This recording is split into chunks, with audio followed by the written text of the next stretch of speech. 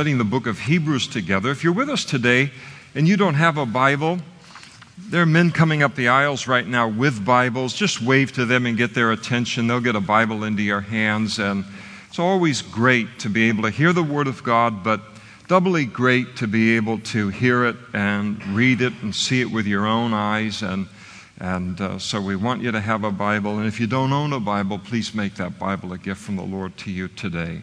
Hebrews chapter 10, beginning in verse 26. Some of the most sobering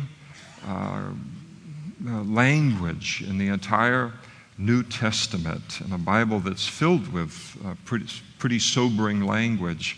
And this almost goes into its own category of, a handful of places with this kind of stern clarity, loving clarity, but stern.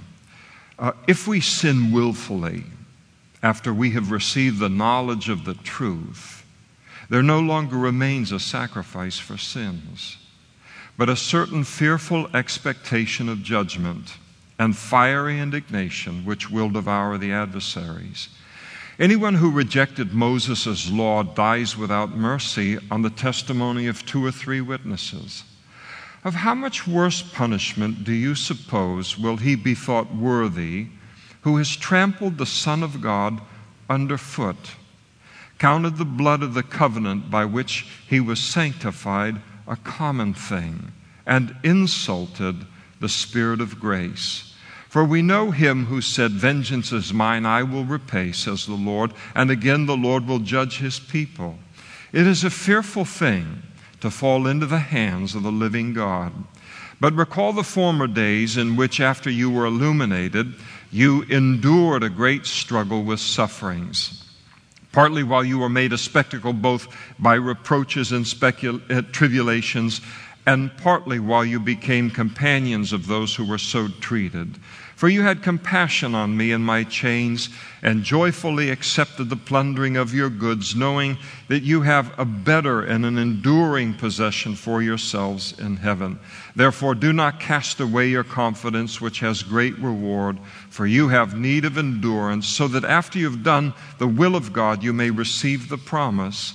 For yet a little while, and he who is coming will come and will not tarry.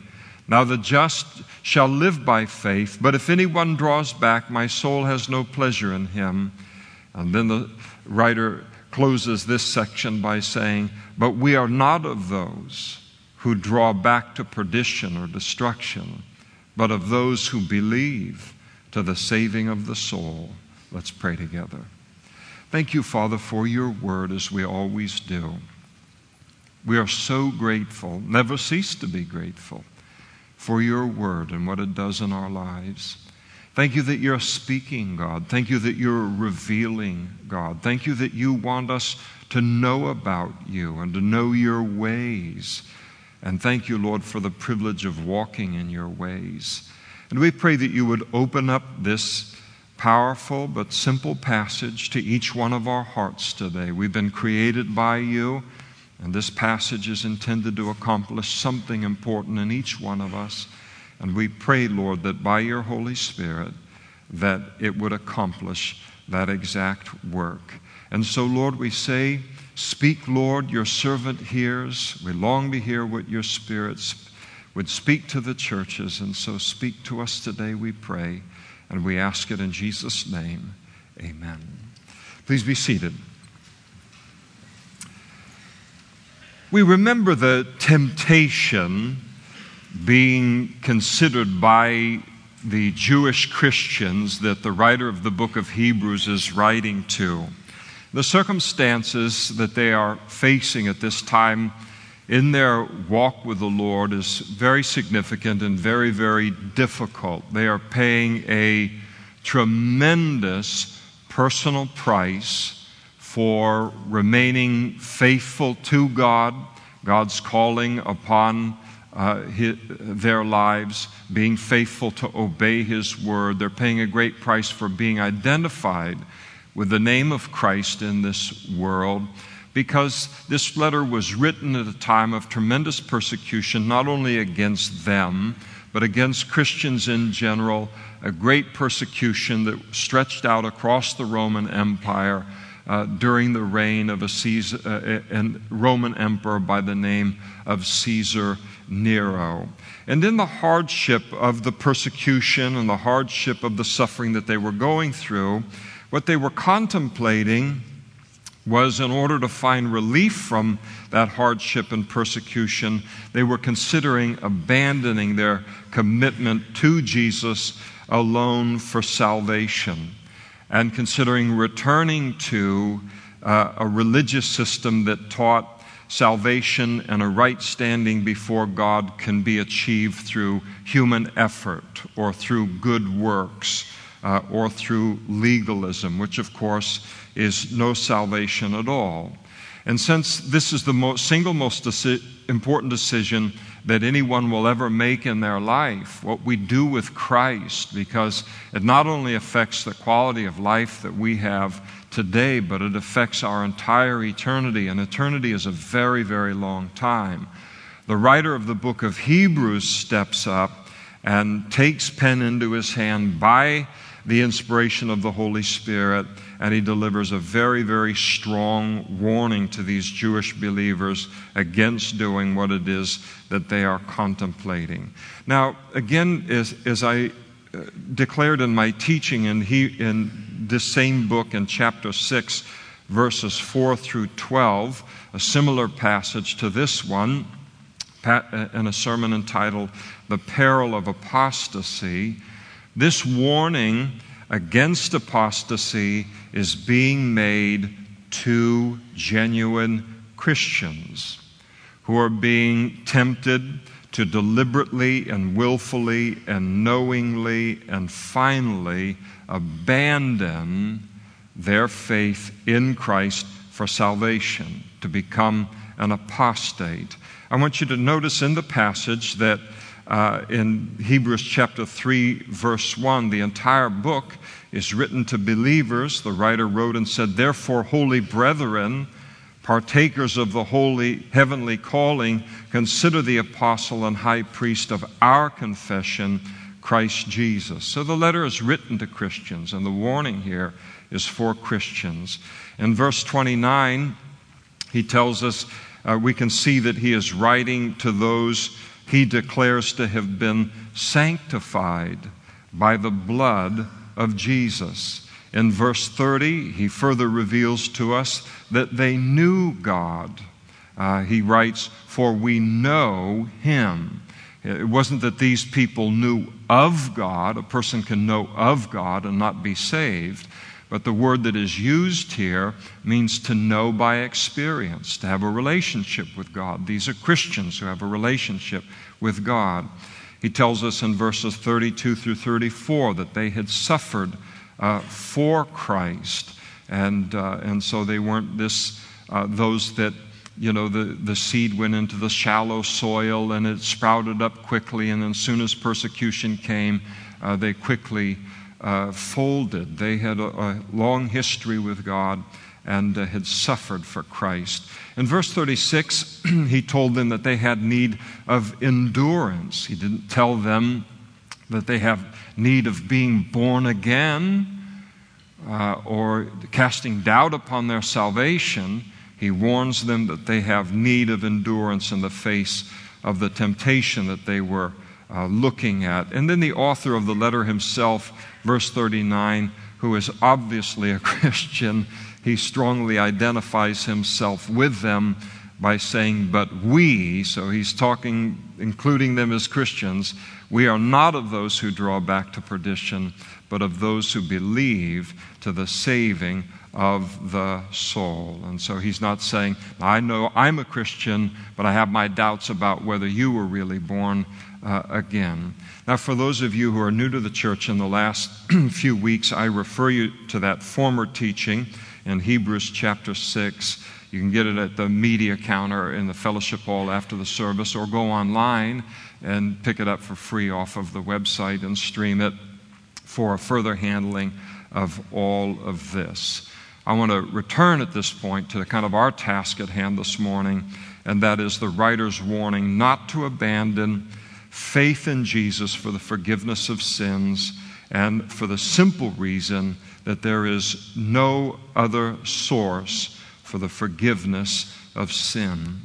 Now, the problem with apostasy, he tells us in verse 26, is that it sends a person into eternity without a sacrifice for sins. It sends a person into a Christless eternity.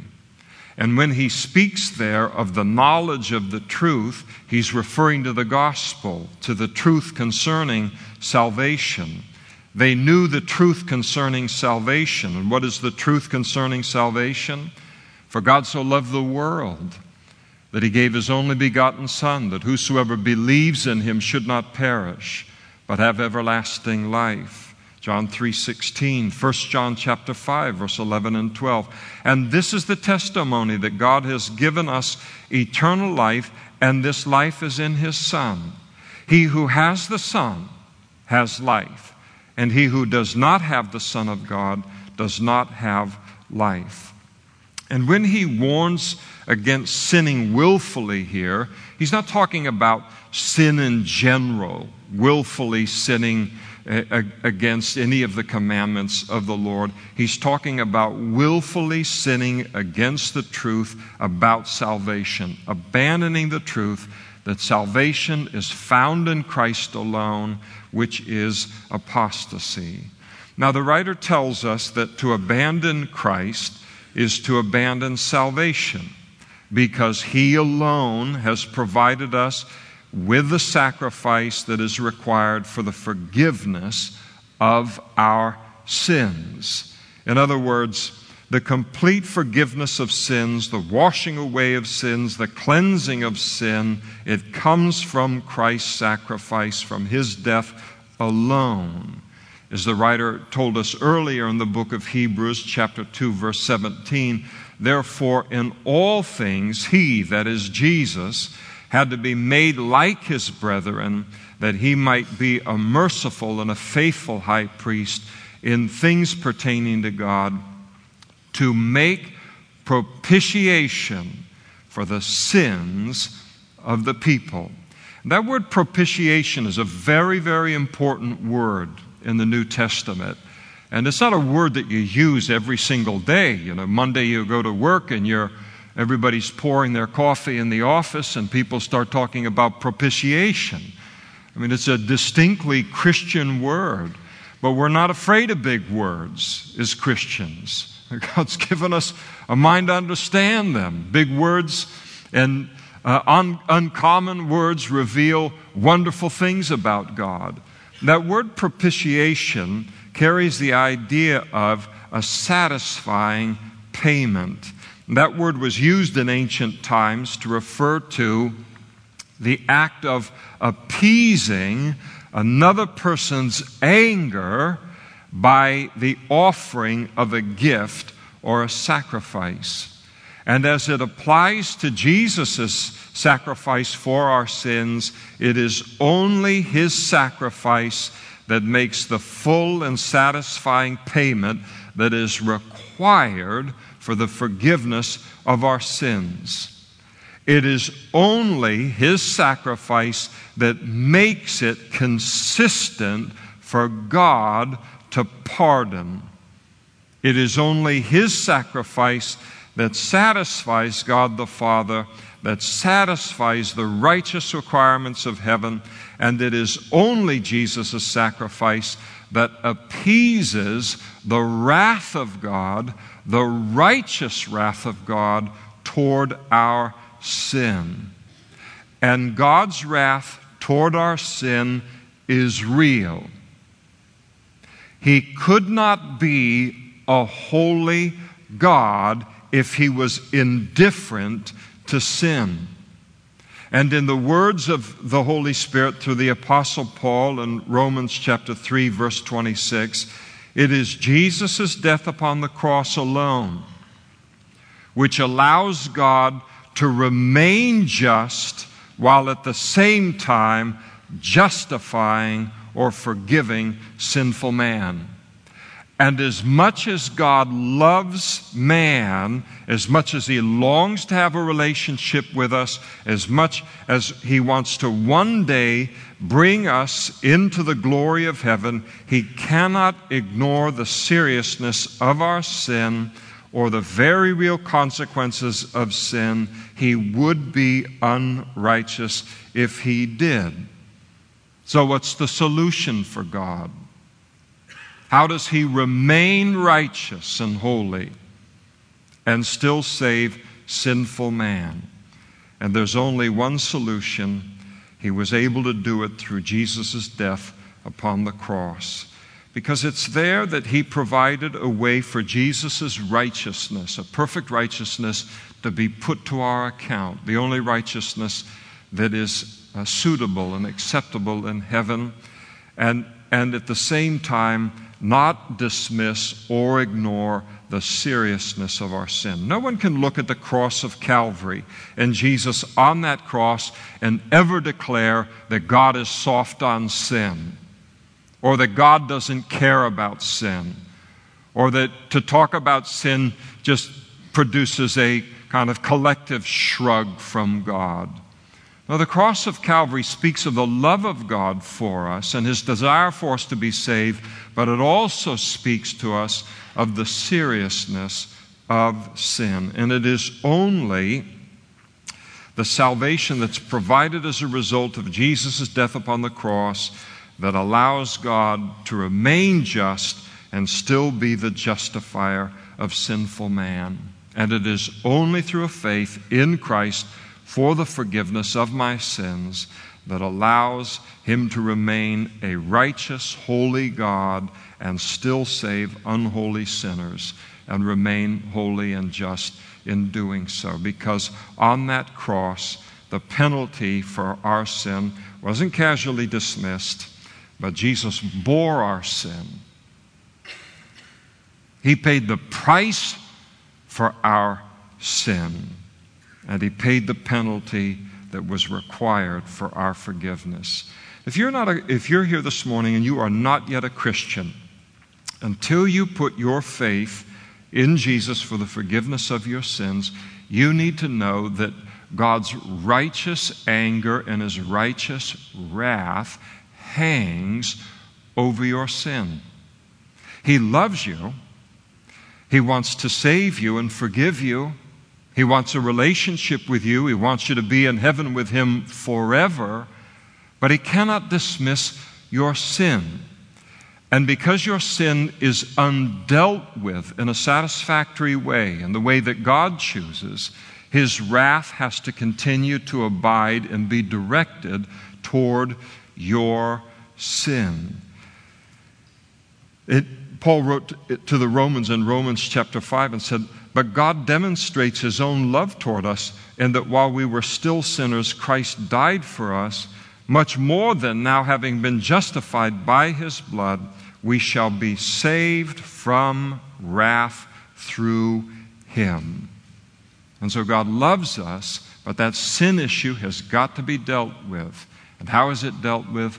By putting my trust or my faith in Jesus as the heaven-sent Savior, as the gift of salvation to mankind, putting my trust in God's Savior, honoring God in that way, and then beginning a relationship with God as a result, and then walking in that relationship. The only way is through faith in Christ. We live in a culture that is in a decline spiritually, to be sure. And it is a failure on the part of people in our culture, and increasingly so, to see sin as serious. People view sin much less serious today than they probably ever have in the history of our nation, given our heritage. And so there is this failure on the part of people in our culture to view sin as something serious, and that then keeps them from becoming serious about securing God's salvation and forgiveness of their sins. And it's a great deception that is all around us related to sin, and that's going on in this nation all around us. What are the ways that we deal with sin? Rather than God's ways of confessing it, asking for forgiveness, and repenting of sin, that's anathema today, increasingly so. And so what do people do? Well, they try to resolve sin by renaming it. And so adultery becomes an affair. You hardly ever hear adultery spoken of by the word adultery anymore. It's almost exclusively referred to as an affair. So we rename the sin in order to soften its impact and to soften people being confronted with wrongdoing and an attempt to lift a stigma off of sin. The problem is that the God who has written this book is the God who has created us. Every single human being pays a terrible price to violate God's commandments. You say, I don't feel like I've been violated. I left her and I got her and I feel like all of... No, you have violated something. You are now going against the stream, not only of all of creation and how all of creation has been created in terms of a physical sense, but you are now going against how it's been created and emotionally, mentally, spiritually. To violate God's word puts me in a stream where I have got to swim against that stream all of my life.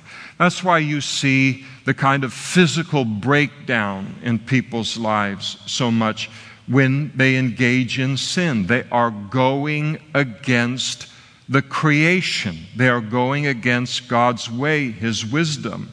We notice when it happens physically, but what we don't recognize so much, we don't recognize the root of it when we see people breaking down mentally, and we see them breaking down emotionally, and they can't put their finger on it.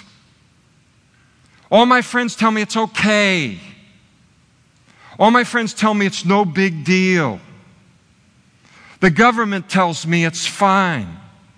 The government passes laws to protect my right to engage in this sin. The majority of the people in the whole world believe that this isn't sin and it's okay. And yet somehow I know I am paying a terrible price to go against God's way in this thing. It's the inevitable. And so this whole thing that goes on with it, and the casualties mount up as man deals with sin his way rather than dealing with it God's way. And God's way is simple and it's complete and it's powerful because He stands behind it. Think about the redefining of sin. Now, homosexuality is a gay lifestyle. Do not walk out of the room because I mentioned gays and mentioned it unfavorably and as a sin. That's childish. I'm tired of people walking out for that kind of nonsense. You can't handle the truth. I think about today fornication, sex outside of marriage. It's no longer called fornication. You'd never hear it referred to as fornication. Now it's living together, abortion, a woman's right to choose. And yet the price that people pay, and only God knows it, to engage in these sins that are being redefined in order to soften them and in order to make them socially acceptable, in order to remove the stigma from these things. And then again, legislation passed in order to protect a person's right to do all of these things. And God's standard of right and wrong, His definition of sin, is just made to look foolish and old-fashioned and out of touch, and He's so non-progressive. And people think that they're so, because so many people believe what I believe about sin and what I believe is contrary to what God believes, that what God thinks about it anymore, it doesn't matter. But it does matter. And I can't change the world. I can't even change me. That's a God project. You can't change the world. All you can do is deal with you.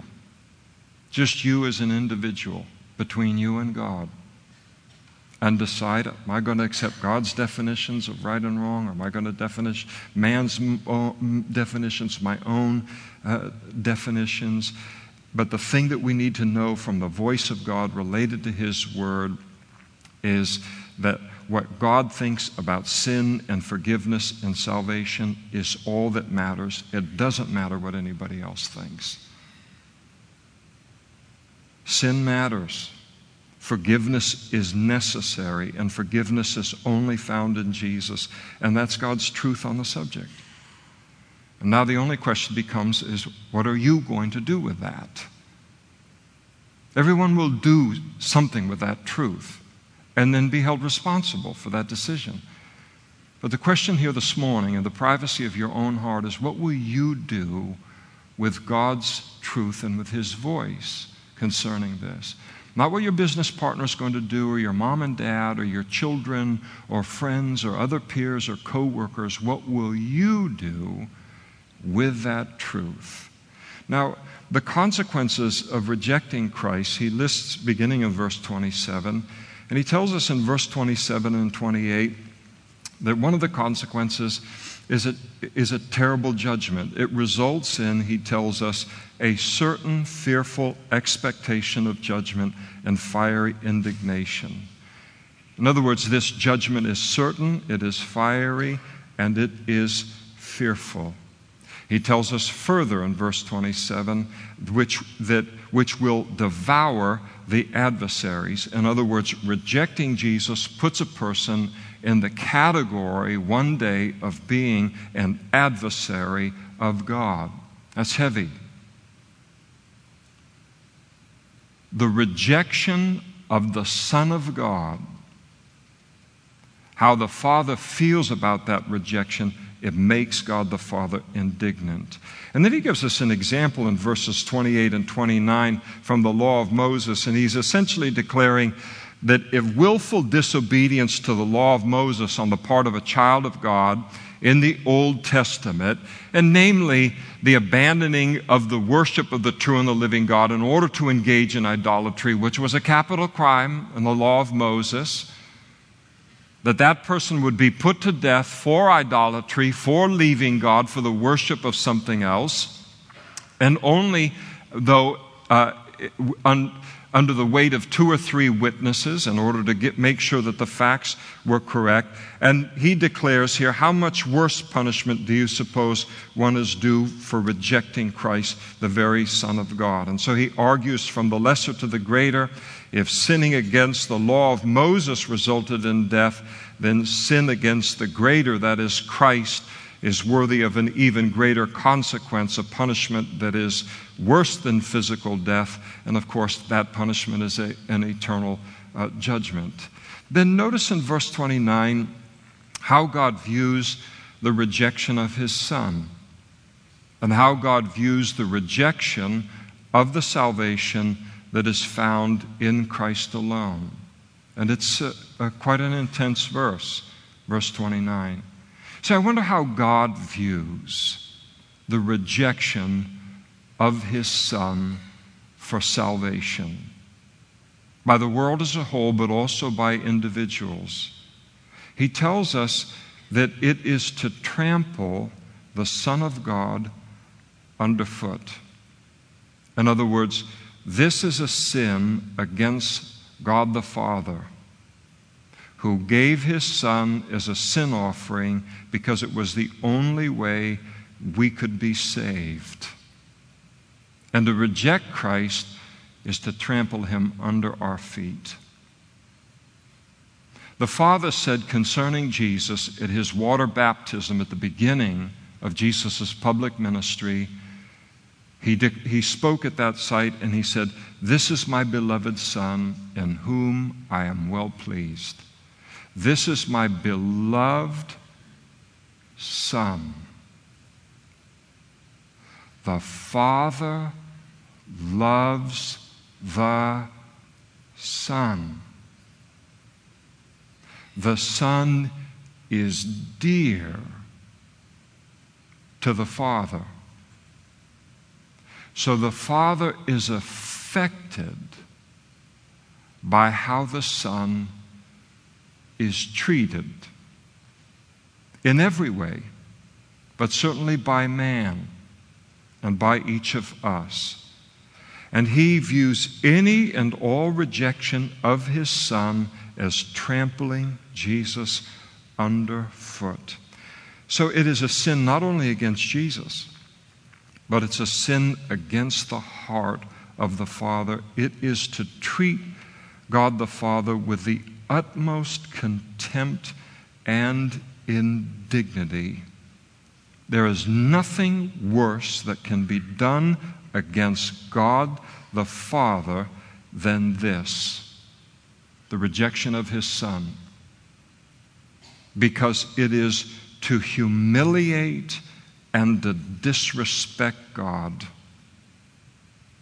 in a way that nothing else does, and in a way that is impossible to communicate in a human language. You think about it. God the Father in heaven. Think about him there. All of the honor, all of the glory, all of the praise that is lifted up to him continually, and deservedly so. And then all of heaven watches individual men and women, maybe even you this morning, dishonor and disrespect, and you humiliate him in this way by rejecting his Son, sent by him, sent by God the Father to provide you with the forgiveness of sins. Wow. I would not want to stand in that person's shoes on the day that they ultimately stand before God the Father. He tells us, second, that it is to count the blood of the covenant by which he was sanctified a common thing. This speaks of the fact that the rejection of Christ is a sin against Jesus. It's a sin against God the Son. To reject Christ is to say that his blood is common, is no different from anybody else's blood. There's nothing special about him, nothing special about that sacrifice of him on that cross, nothing special about that blood that flowed in Emmanuel's veins, nothing special about the blood that flowed down the cross and fell to the ground below. His blood isn't any different than my own blood. Nothing special about him, his life, his blood, his sacrifice. It's as powerless to save as my own blood. It's worthless for salvation. That's how God views. That's how Jesus views the rejection of his salvation. Then you turn to the Bible, which is to turn to sanity, to clarity related to any subject that it addresses. And what does the Holy Spirit have to say about the blood of Christ? Peter wrote and said, knowing that you were not redeemed with corruptible things like silver or gold from your aimless conduct, received by tradition from your fathers, but with the precious blood of Christ, as of a lamb without blemish and without spot. Jesus said concerning his own blood, he said as he instituted the Lord's Supper, this is my blood of the new covenant, which is shed for many for the remission of sins. This blood is powerful enough to open up a whole new covenant or way of relationship with God.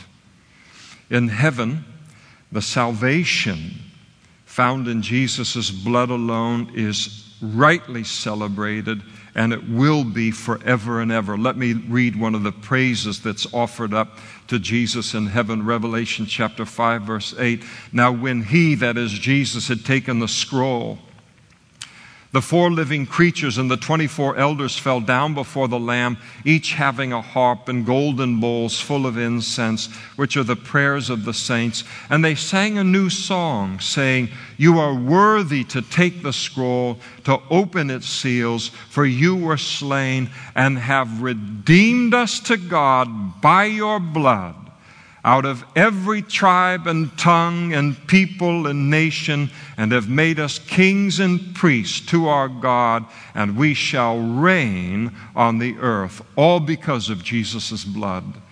And to say that his blood is common, is unable to save, is an indescribable insult to the heart of the Son, to Jesus himself. And then notice the rejection of Christ, he tells us, is an insult, or literally an outrage, to the Holy Spirit. Why? Because he has been sent into the world to testify of Jesus. And for a Christian to reject Christ and to become an apostate is an insult, and it's an outrage to the Holy Spirit, who went to great lengths to bring us to faith in Christ to begin with. It's one of the wonderful things to become a Christian and then to look back. So you don't see it immediately. But as you walk with him for weeks and months and sometimes years, you can look back and see how active the Holy Spirit was for years and years in endeavoring to bring us to Christ, saving our lives many times so we'd live long enough to be able to do that, protecting us from decisions that would have taken us even further away from God. That great work of the Holy Spirit to bring us to Christ, and then for a person to then walk away after all of that work and effort, that labor of love by the Holy Spirit. Talk about an insulting gratitude. Today, the Holy Spirit works all day, every day, the Bible teaches, related to every single unsaved person in this room and every unsaved person in the whole wide world. He works all day, everywhere in the world to lead individual people to recognize their sinful condition, bring them under conviction of sin and the life that they're leading, and then to point them to Christ as the way of salvation, the forgiveness of sins. And to reject that gracious work of the Holy Spirit, that voice of the Holy Spirit, in rejecting Christ as your Savior, it is an outrage and it is an insult against the Holy Spirit. And that's very, very heavy. How both the Father, the Son, and the Holy Spirit are impacted by but one person's rejection of Christ. And he warns us in verse 30 that God is going to judge it because he must judge it. In other words, this judgment is not an idle threat on God's part. And then he further warns us in verse 31, in case we haven't quite figured it out yet, that it is a fearful thing to fall into the hands of the living God, that is, to face judgment, to face him as judge, having rejected his Son. That's heavier than you could ever put into words. In other words, God isn't kidding concerning any of this. The single greatest thing that a person can ever do to honor God and to love God is to put our faith in his Son. Here's how Jesus put it in John chapter 16. "For the Father himself loves you," he spoke to the disciples, "because you have loved me and have believed that I came forth from God." For the Father himself loves you because you have loved me and have believed that I came forth from God. It's the single greatest way we can show honor and respect and express love to God is to put our faith in the Son that he sent into this world to pay that price for the forgiveness of our sins. And the single greatest insult a human being is capable of directing toward God is to reject that same Son concerning salvation. Notice finally, in verses 32 through 39, his encouragement or his exhortation to them. And basically what he does here is he reminds them that they had already faced very significant hardship in their life, earlier in their Christian life, when it had never entered their mind to become an apostate. They had faced tremendous difficulty earlier in their Christian life, and it never entered their mind to be anything other than faithful to God and continue in their relationship with the Lord. Sometimes that's funny. You walk with the Lord for a long time, for a lot of years, even for decades, and sometimes you need someone to just stop you and to say, do you realize you think you're more spiritual? You think you're more amazing as a Christian simply because all of these years have gone by. Yes, you know an awful lot more about God because of your time and title as a Christian. But you're thinking about doing things today you would have never thought about doing when you were 2 weeks old in the Lord.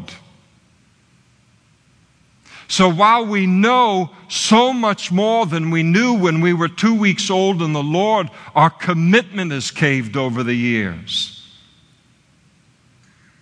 We've allowed options to come into our minds that we would have never dreamed of as a brand new baby as a Christian. And that's what he's trying to tell them. You've been through harder stuff. You've faced harder difficulties and suffering in your life, and you stood strong. And what you did years ago, you have the capacity to do now. And he does it not to make fun of them or to rebuke them unnecessarily, but as an encouragement to them. So they'd go, yeah, that's right, I forgot about that. I've been through this kind of thing before. What in the world am I thinking? And so he tells them in verse 32, they'd already endured great struggle with suffering and had successfully endured it. He tells them in verse 33 that they had been made a spectacle by reproaches and tribulations. So they'd already gone through ridicule and persecution for their faith, public mocking for their faith in Christ, and they'd remained faithful to God. Verse 33, they'd been persecuted because they were willing to become companions and stand by publicly those who were also Christians and being persecuted. And even verse 34, they had some kind of a past relationship with a writer of the book of Hebrews. They had shown compassion to him while he was imprisoned for his faith. He tells us further in verse 34, they had joyfully accepted the plundering of their goods simply because they were Christians. Their goods were taken away from them. And what was their response? Thoughts of apostasy, abandoning God, leaving their faith, going to something easier? No, they accepted the loss and the plundering of their goods with joy. And because they were confident in the eternal wealth that was awaiting them at the end of a faithful life. And the writer is basically saying to them and to us, you've been through a lot worse than this, and you've remained faithful. And by God's grace, you can be faithful in the situation that you're in right now. I don't know your heart as a Christian. I don't know what you're facing. I know what I face in life. I know what temptations, I know what hardship, I know what, we know what concerning our own lives. So I don't know what's going on in a room like this and who's thinking what. But if you're Christian and you're thinking about abandoning Christ and Christianity and the salvation that is found only in Him in order to find some easier path, physically easier path in life, the writer of the book of Hebrews warns you this morning, don't do it. And he tells them, verse 35, not to cast away their confidence in God, which has great reward. He reminds them and us there's great reward. Whatever price we pay, when I come to die, give me Jesus. We've already sung it. Whatever price we pay for following Christ in this life, it's nothing in comparison to the glory and the blessing and the reward that will one day be ours in heaven. I reckon, Paul said, that's Oakdale talk. I reckon, Texas talk. I reckon that the sufferings of this present time are not worthy to be compared with the glory that shall be revealed in us. That word reckon is interesting. It's a word picture. It means to weigh in the balance. He says you take all of the suffering that any of us could ever face as a Christian in this world and the worst parts of the world and put it on one side of the balance, and he says it isn't even worthy to compare the two, the glory that will be revealed that awaits us in comparing the two. So how does Paul know? Who made him the big expert? God did. Paul went through more suffering than probably 100 Christians would go through all put together in the United States of America. They had the privilege of being taken up into the third heaven and seeing the glory of that heaven. Not even speaking of the individual reward for faithfulness to ministry and to the Lord. Just the privilege of being there someday. He said there's no comparison between the two. And so he exhorted them that their need was for endurance. Verse 36, just to keep on keeping on, as the old saying goes, and we'll have a lot to say about endurance in the coming weeks. And he reminded them of the blessings of endurance in verses 36 through 38. And finally in verse 39, he tells them that they're not even to think about abandoning their faith in Christ for salvation for any reason is not an option for you. It is to draw back to perdition. So the warning of the writer of the book of Hebrews here, and it's a needed warning, that a Christless eternity is to be avoided at all costs. Whether I go into a Christless eternity on the basis of apostasy or on the basis of having rejected Jesus ever as my Lord and ever as my Savior, that is to be avoided at all costs, because a rejection of Jesus disrespects and it humiliates God the Father. It is an insult to the Son, and it is an outrage to the Holy Spirit. You think about one day facing them having done that. Just a little old frail, little finite human being facing the entirety of the Godhead after having rejected the offer of salvation, an offer that God was able to make at tremendous expense to himself. No one wants to be there, because it is a fearful thing to fall into the hands of the living God. God loves you. God wants to save you, wants to begin a relationship with you today. And then God wants you to be in heaven with him forever and ever and ever after this life. And all of that becomes yours by simply putting your faith in his Son for salvation. They came to Jesus, a group, and they said, "What shall we do that we may do the works of God? Tell us the things we need to do to work our way into heaven." And Jesus answered and he said to them, "This is the work of God." I mean, they had their pens out. Don't say it too fast. We're going to write it all down and we're going to do it. He said, "This is the work of God, that you believe in him," that is Jesus, "whom he," that is the Father, sent. It's that simple. It's that simple. It's that free. Salvation is that close. Everyone has a right to know. And now you know. And there are going to be pastors and other men and women up in front immediately after the service. And if you are not a Christian here today and you say, I'd like to become one. I've had a sense all of my life that there's something more to life than what I've lived. I've had a sense all of my life, and increasingly so, that I'm paying a terrible price for living under my own wisdom or the wisdom of this world. It is breaking me down physically. It is breaking me down emotionally. It is breaking me down mentally. And there's got to be another path, and there is another path. And it's God's path.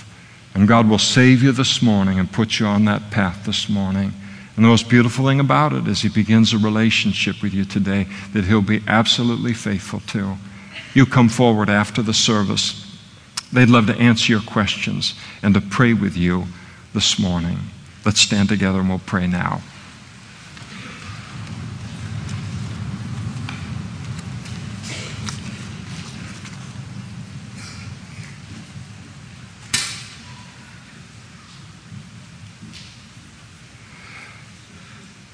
Lord, nobody talks like this.